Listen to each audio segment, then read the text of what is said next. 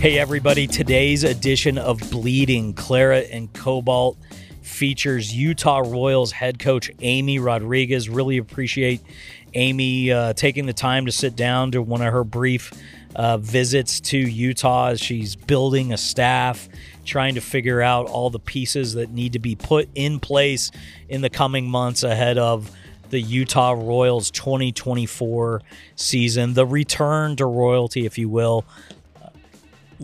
Meg Van Dyke from the Utah Royals staff and Ryan Hale, the super producer, obviously involved in this episode with Amy, covering for me as I was unable to get to the location on a very crazy travel day for Real Salt Lake. But hope you enjoy it. Hopefully we'll hear from Amy many more times, not only this year, but throughout 2024 and beyond. She's the best. She's the boss. Can't wait to have her back in Utah full time as we rebuild the Royals and look forward for NWSL's return to Utah. On the other side of this break, you'll hear everything and more State of the Royals from Amy Rodriguez, head coach.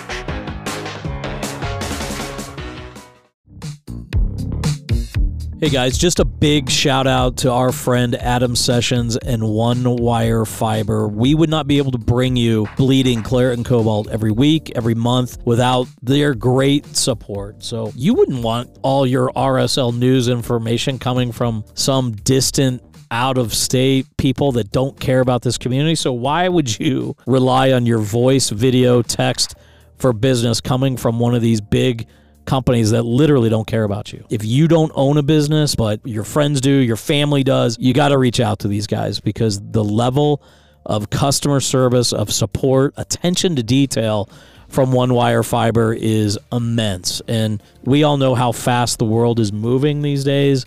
If our phones, our computers, if our connectivity is not functioning properly, you just feel completely stuck in the water.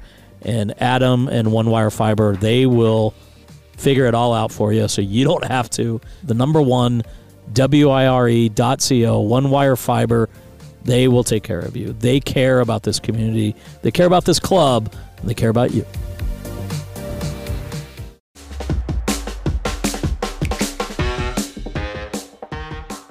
Well, thanks, Trey. As Trey mentioned, we're here today at America First Field in the media room.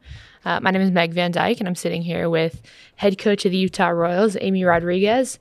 Amy, I got to admit, saying that is still a little strange. It feels strange. Yeah. It's not a title that I'm used to, but gladly taking the responsibility for it. Now, I don't know if you're going to remember this, but almost 3 years ago was on October 3rd was our last home game. It was during the fall series. We had played Portland. It was a 1-1 draw. And you sat in this room after that game, post-game. And I remember walking up the tunnel, and you were just, it was great that we had gotten a draw, but it in very typical Amy Rodriguez fashion, you were, we should have won that one. And we get in the room. Of course, you're answering questions. And about 3 questions in, somebody stops and goes, kind of, what's the mentality of this team, and how do we get it to carry into next year? And I think your answer was something along the lines of, we're really focused on getting better for 2021 and being the best that we can and being a strong leader and being ready to get into the season. Obviously, that didn't happen. I think everyone knows kind of what followed. Now, 3 years later, my question is the same. What is your mentality? What are you looking to carry into next year? And how are you looking to build a team that's going to be successful? Okay, well, first let me start off by saying this is a totally different scenario than 2020. But in theory, too, I am in the preparation for next season. As the head coach here, my mind is set on building a staff structure that's going to work, one that's collaborative, positive, enthusiastic. I'm starting to roll out kind of my mission, vision, philosophy for this team. You know, what is our player DNA on the field and what kind of people and DNA do we want off the field? And just figuring out how I want to jive everything together because you're right. Next year, although it is a few months away, like we're starting to prepare now for it. And it's a huge project. It's probably the biggest soccer project I've ever had in my whole life, other than competing in an Olympics or in a World Cup. So to say that I'm motivated or excited, those would be understatements. But in the same breath, I know that this is going to be the most difficult, probably daunting, huge task that I'm given. Let me ask the kind of elephant in the room question. Why did you say yes? I love that I'm starting from scratch. People might think that, having 0 players and having to roster a full 25-person roster seems intimidating and daunting. Yes, it is. But no coach has an opportunity like I have right now. I said yes to this opportunity and to take on the role of as head coach of the Royals because I knew I could create something of my own. That is so uncommon. It is so rare to have this opportunity. I know I have a blank canvas in front of me, so it's beautiful. I get to create it exactly how I want. And what other coach wouldn't want that kind of opportunity? Yeah, and obviously you have quite a bit of history as a player, having played in the prior league and then quite extensively in the NWSL. Are there things that you learned as a player that you will approach completely differently as a coach, having known what that player goes through? That's a really good question. I think one of my greatest values right now is that I was recently a former pro player. I've walked in the shoes of my players, and so I do feel like there's a good deal of understanding, relatability that I'll have with my players. I've had coaches that I've loved. I've had coaches that I didn't think got the best out of me, and I didn't perform my best for them. So just taking little tidbits from my experiences within the NWSL, the national team, previous leagues, just all of that encompasses kind of how I'm going to approach this role next year. Then I guess kind of on the flip side, are there things that you're hoping to create separation as Amy Rodriguez, the player, and Amy Rodriguez, the coach? That because it is pretty soon since you've hung up your boots. Like how there are players that you've probably played with that you may either coach or interact with on the opposite side of the field. How are you creating that separation? Yeah, I think some people might look at that and say that sounds weird. It feels weird. But for me, it doesn't. I think because I've been removed now 3 or so seasons, and I've taken on this coaching role, I want to clearly state that like I am not your friend here. Yeah. That might sound a bit harsh, but it's the truth. Previous friendships or teammates or opponents that I've played against, those things are put kind of in my NWSL player bucket, where now I'm focused on the coaching bucket, and this is who I am in this role, and I plan to lead this team from that standing.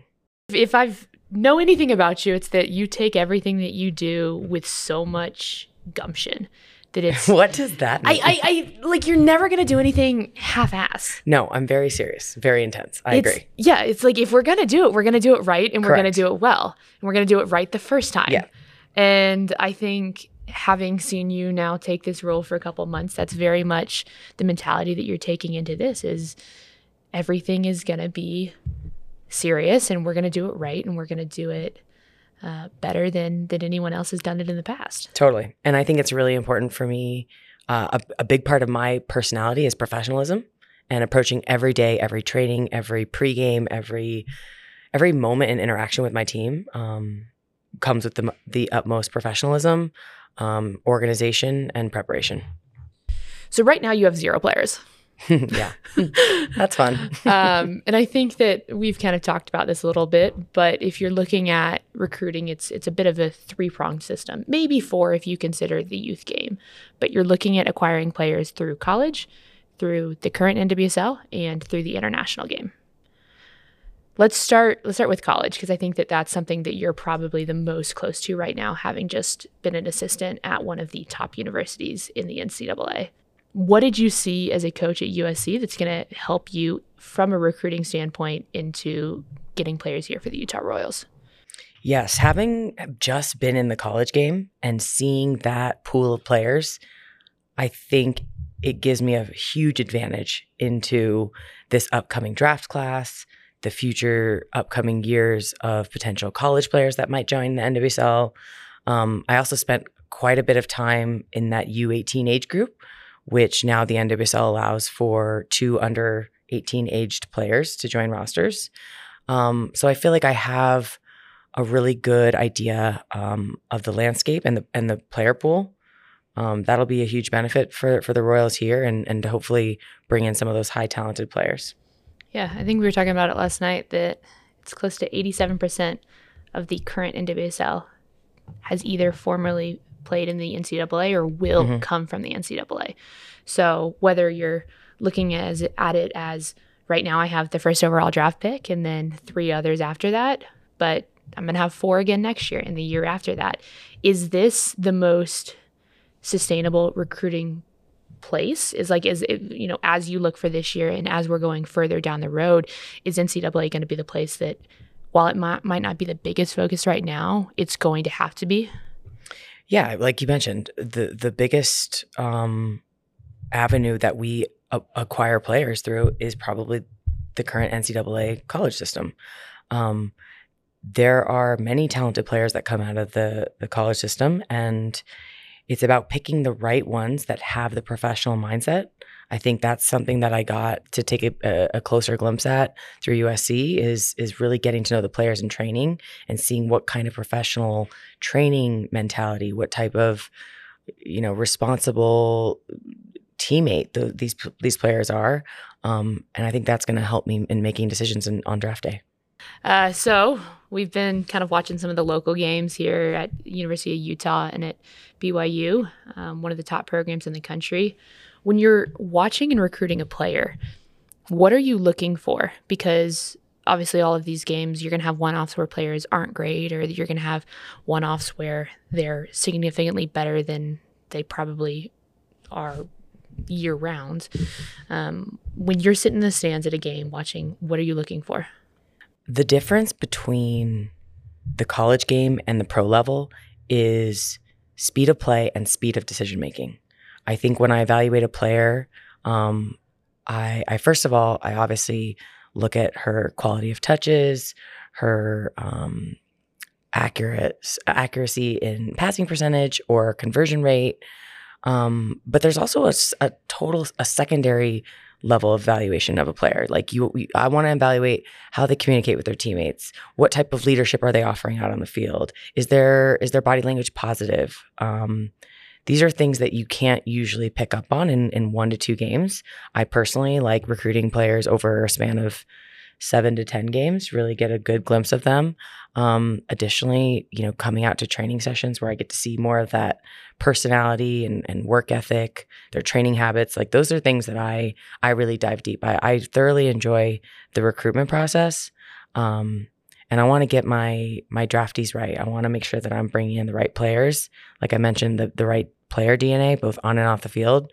Those are extremely important to me. Would you say that it's that second part of the recruiting that really distinguishes whether a player is successful at the pro level? A player who approaches training and how they carry themselves off the field does contribute greatly to their longevity in the professional world. I've seen players who, with unlimited talent, don't make it long enough in the pro leagues because they didn't carry themselves with that professionalism that is required.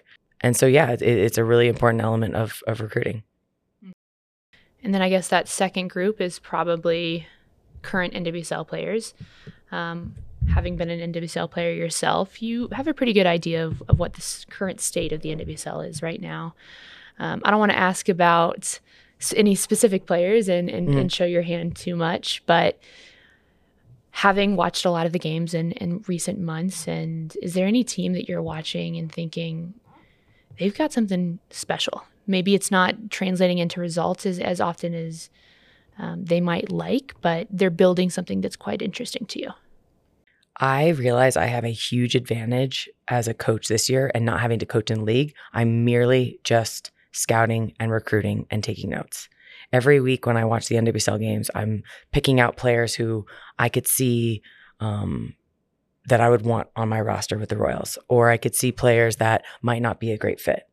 And so the advantage I have of taking all these notes now and evaluating players hopefully is going to help me select players at the end of this year when we have our expansion draft. You mentioned watching other teams. I look at, Angel City and San Diego Wave, who are the two most recent expansion teams. And I've taken notes, I've evaluated on what their strategies were, how they've come up with their rosters and how they've put their team out on the field. And I think it's really important to, take notes and try to follow some footsteps that I think is currently working. So when you're thinking about building a team and when you're looking at NWSL players, you're obviously looking at not just, all veterans, all young players. You're really having to diversify so that you're successful both now, but also in the future. Is leadership qualities and looking at somebody who has previous NWSL experience and might be able to really kind of help you lead this charge something that you're looking for? Yes, I think my first group of signings, maybe 6 or 7 players, those players and the qualities that they bring are going to be so influential for this roster.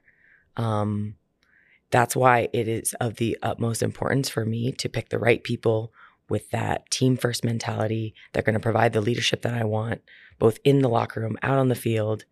I can't speak, highly enough about how important the job is of myself and our GM, Kelly Chambers Cousins, our talent ID. We are working very hard in making sure that we secure players that bring in that quality that reaches more than just the talent on the field. It's deeper than that. And like I said, they're going to be kind of the foundation of who this team is.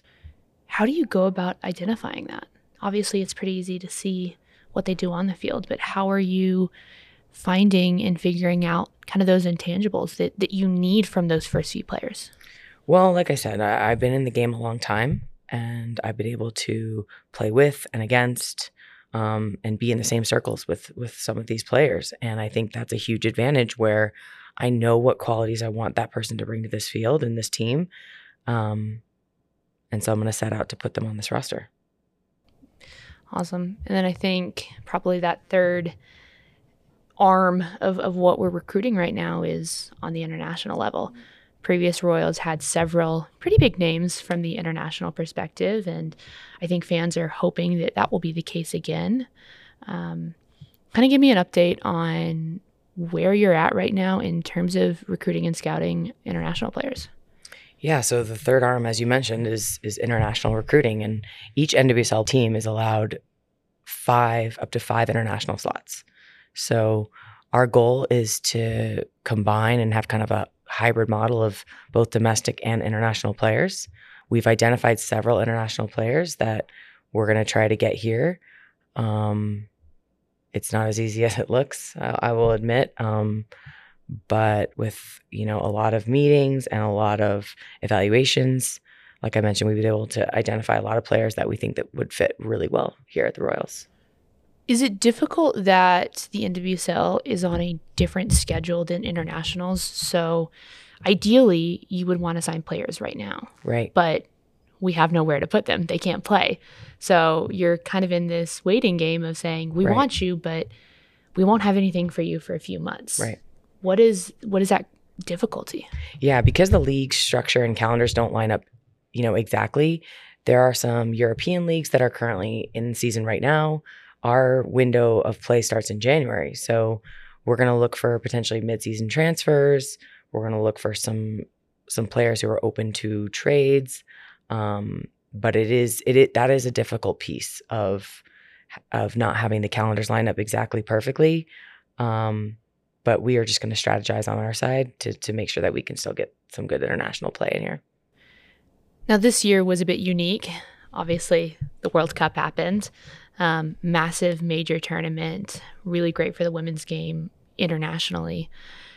But when recruiting, how much weight do you put into the World Cup?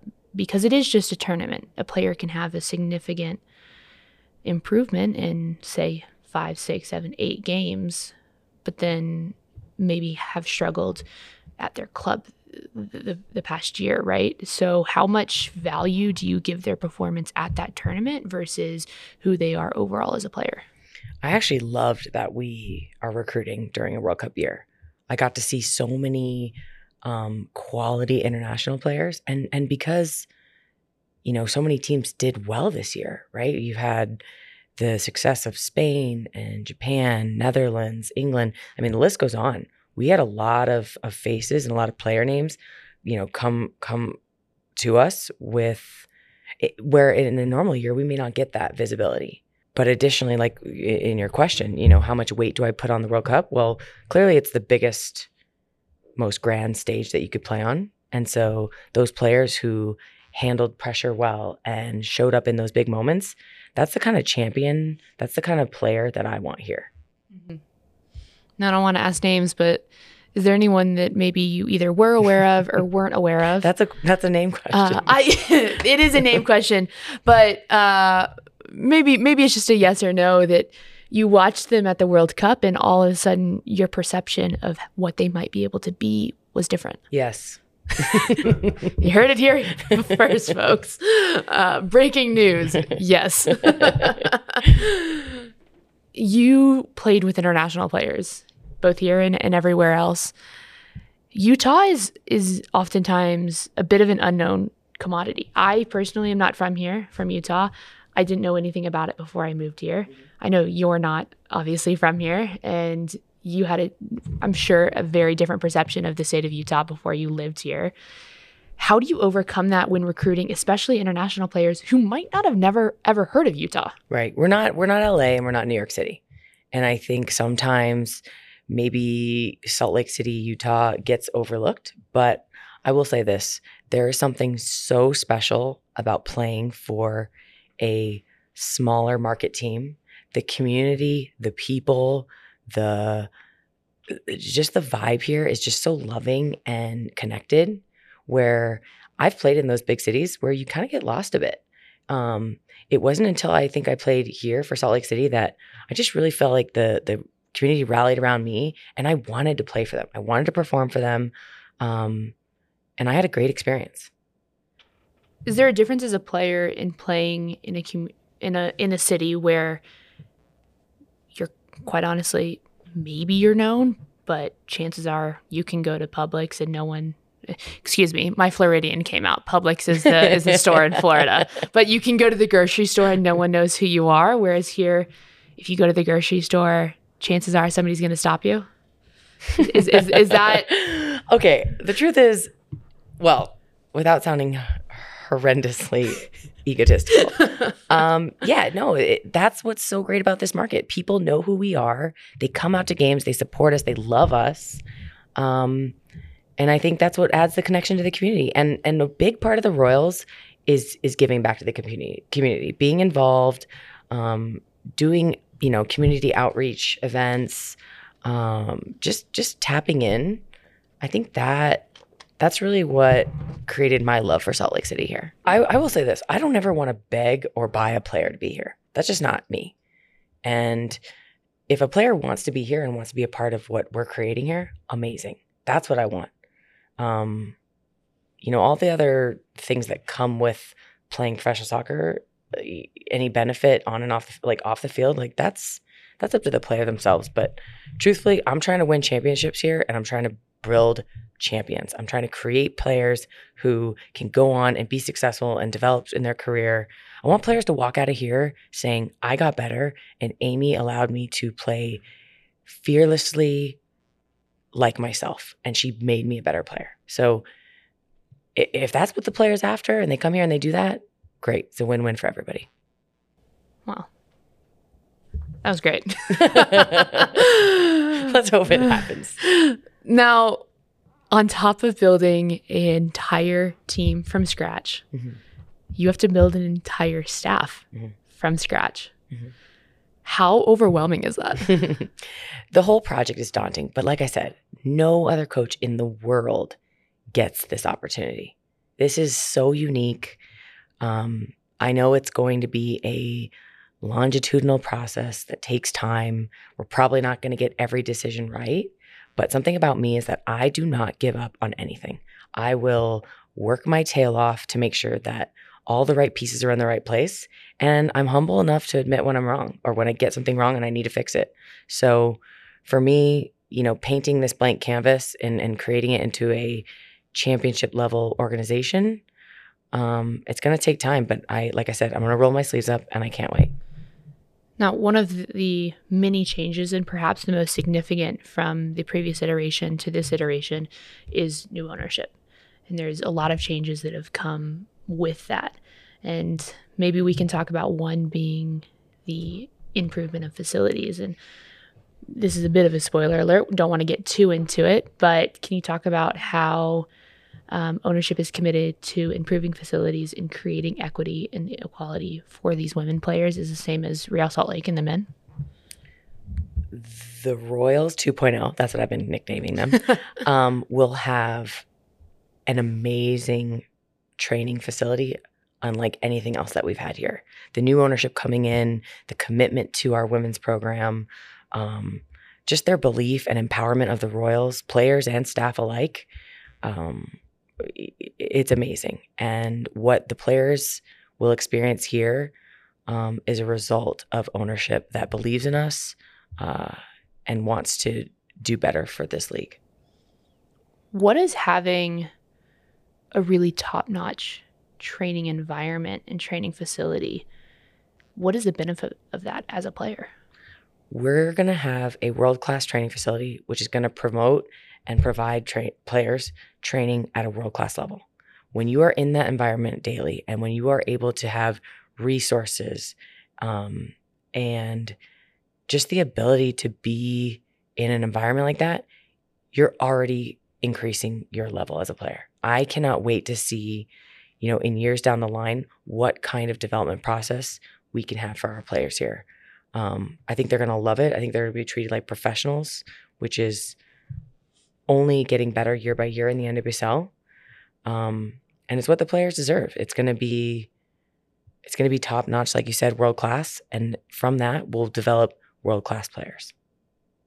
When can fans expect to see staff? When can fans expect to see players? So right now we're at the end of August, and the biggest piece that I'm working on is our team DNA. What is our mission? What's the team vision? What's our philosophy? And I'm working very closely with Royals President Michelle Heinsick, our sporting director Kelly Chambers. Who we are and who we want our identity is of the utmost importance right now, because from that alignment and that collaboration of ideals and principles, will we then hire a staff, build out an entire staffing structure. We'll then be able to clearly identify what players and what type of people we want in this organization. And then I think you'll start seeing the dominoes fall. But when starting up an organization, and like you said before, starting it from scratch, it takes time.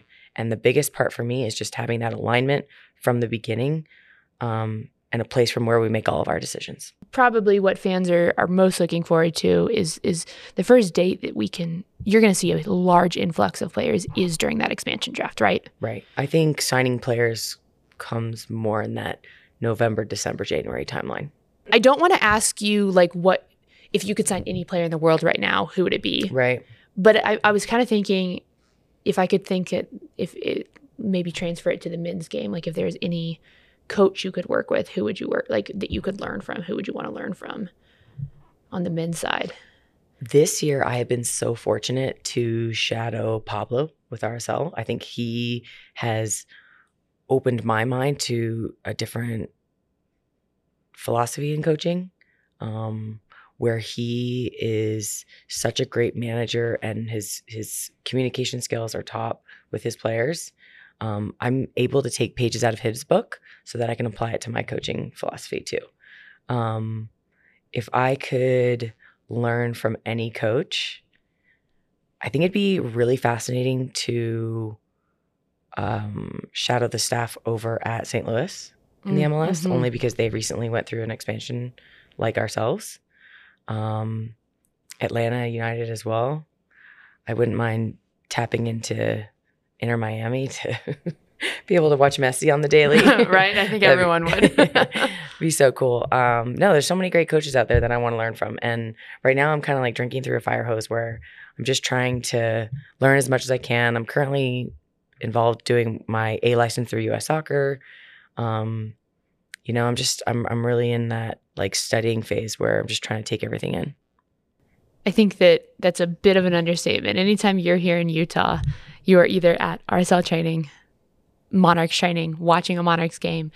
I think later today you're going to watch some academy training. Mm-hmm. Are you just taking in any opportunity that you can? And how incredible is it to be at an organization that does have those resources for you to learn from? Totally. And additionally, I mean, if we think about the ownership here with the Royals, we have a whole ecosystem of football teams, right? There's 7 in Europe. I think part of the reason why I wanted to take the job this year is that the ownership was really involved in my development as a coach. They wanted to empower me and help me develop as a head coach, and having the opportunity to visit teams like Crystal Palace or in the EPL or Brøndby in Denmark. Like those are things that are shadowing opportunities that most coaches don't get. And the fact that I can tap into that and learn from and grow just shows the investment in the ownership's interest in developing me as a coach. I think one of the most interesting things about our club as a whole is that all 4 head coaches, so yourself, RSL head coach Pablo Mascherny, Real Monarchs head coach Jamison Olave, and then our academy head coach Jordan Allen, you're all former professionals. You have all played at the highest level in this country and are now coaching in this. And I think that it's such an interesting perspective to have all of you who have played this game and are coaching the next generation, but a club who's saying, yeah, we want to invest in former players and we believe that this is the path. Yeah, I love that. I feel so grateful. I mean, so many of us grew up playing for coaches that weren't former players. And the fact that we're now getting that experience and I'm able to not only, impact people's lives on the field, now I'm able to impact hopefully the next generation of future female soccer players. And I absolutely love it. I feel so grateful. Current status of the NWSL. When you're looking at players that you're bringing in, are you thinking, how are they going to stop X, Y, and Z player? Of course. Yeah, I realize I know the competition in the NWSL. I know what it takes to succeed here. I was able to win 2 NWSL championships, and so I know what it requires to get to that level. And so as I'm recruiting players, I have to think, well, is this player going to match up well against so-and-so on Portland or so-and-so on the Wave? These are things that I have to consider to put together a really great squad that's going to bring championships here. And I think this league might be at its most competitive ever. Definitely. Yeah, the point difference between number 1 and number 12 is not very many. Yeah, I think for the first time there's so many teams kind of below the playoff line that are still involved. Right. You're talking 1 or 2 games and all of a sudden you're in it. Right. Can I ask, do you have a favorite to win the league this year? Or is it just way too competitive to tell? There's not a favorite. Like I said, soccer is such a marginal game. It takes like 1 second, 1 goal, 1 minute to make all the difference. And so it's an exciting league to be a part of, but a very competitive one. So as I mentioned before, I'm rolling my sleeves up, getting ready, because this is going to be one of the most competitive leagues I play in and now coach in. You've played for, I believe, 3 teams that are still currently in the NWSL. Your hometown has a team. Yeah. So let me ask, who are you most excited to play against? It was funny, when I was a player, I was so looking forward to LA getting a team. And the year I retired, LA got a team. And it was like the one moment I could play it in front of my grandma and my parents and my kids at home. I didn't get to do that. So I think for me, playing against LA would be phenomenal. Getting to coach my squad against HLFC, I think that'll be a really big moment. So the Rod squad will be rolling deep first time Royals play Angel City. Always. But I will say there's like a unspoken kind of competitiveness already with Bay Area because they are the other expansion team coming in. So truthfully, I see them as like a huge game for next year. Well, thank you so much for your time, Amy. As always, appreciate it. And we will be anxiously awaiting news on your first hires and first signings. Cool. I can't wait. Thank you so much. All right, with that, that's our episode today. Bleeding Claret and Cobalt. As always, please find us on social at Claret Cobalt on Twitter and Instagram, anchor.fm/Claret and Cobalt. Hit the message function there. You can also email us, rsltrey@gmail.com. And we really appreciate you listening, sharing, downloading, subscribing. Thanks for listening, everybody. We'll talk soon. You're listening, Bleeding Claret and Cobalt, brought to you by One Wire Fiber.